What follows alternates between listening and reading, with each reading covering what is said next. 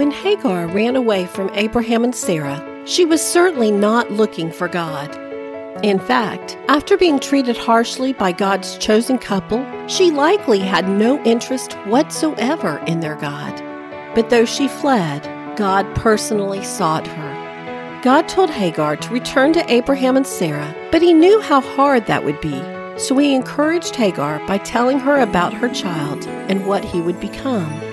Hagar wasn't used to anyone going out of their way for her. She may have been insignificant and disposable to everyone else, but God valued her.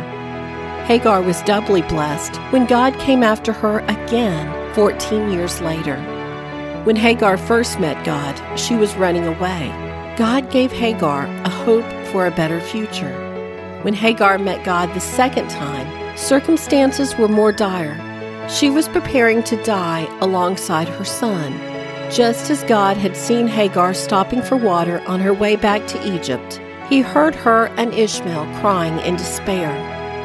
Like before, he opened with small talk, asking Hagar what ailed her. Then he told her not to be afraid. He told her to go hold her son. Then he gave her a promise of the future. He reminded her what he had said before, that Ishmael would father a great nation. God concluded their time together by opening Hagar's eyes to a nearby well of water. God saw Hagar's situation and was there for her in her time of need.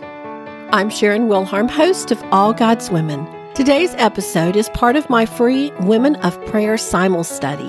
Join women around the world as we get to know the character of God through the stories of praying women in the Bible.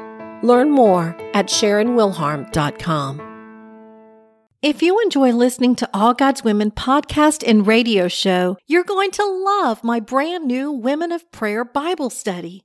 Get to know the character of God by studying the prayers of women in the Bible. Grab your copy today, available in paperback and Kindle.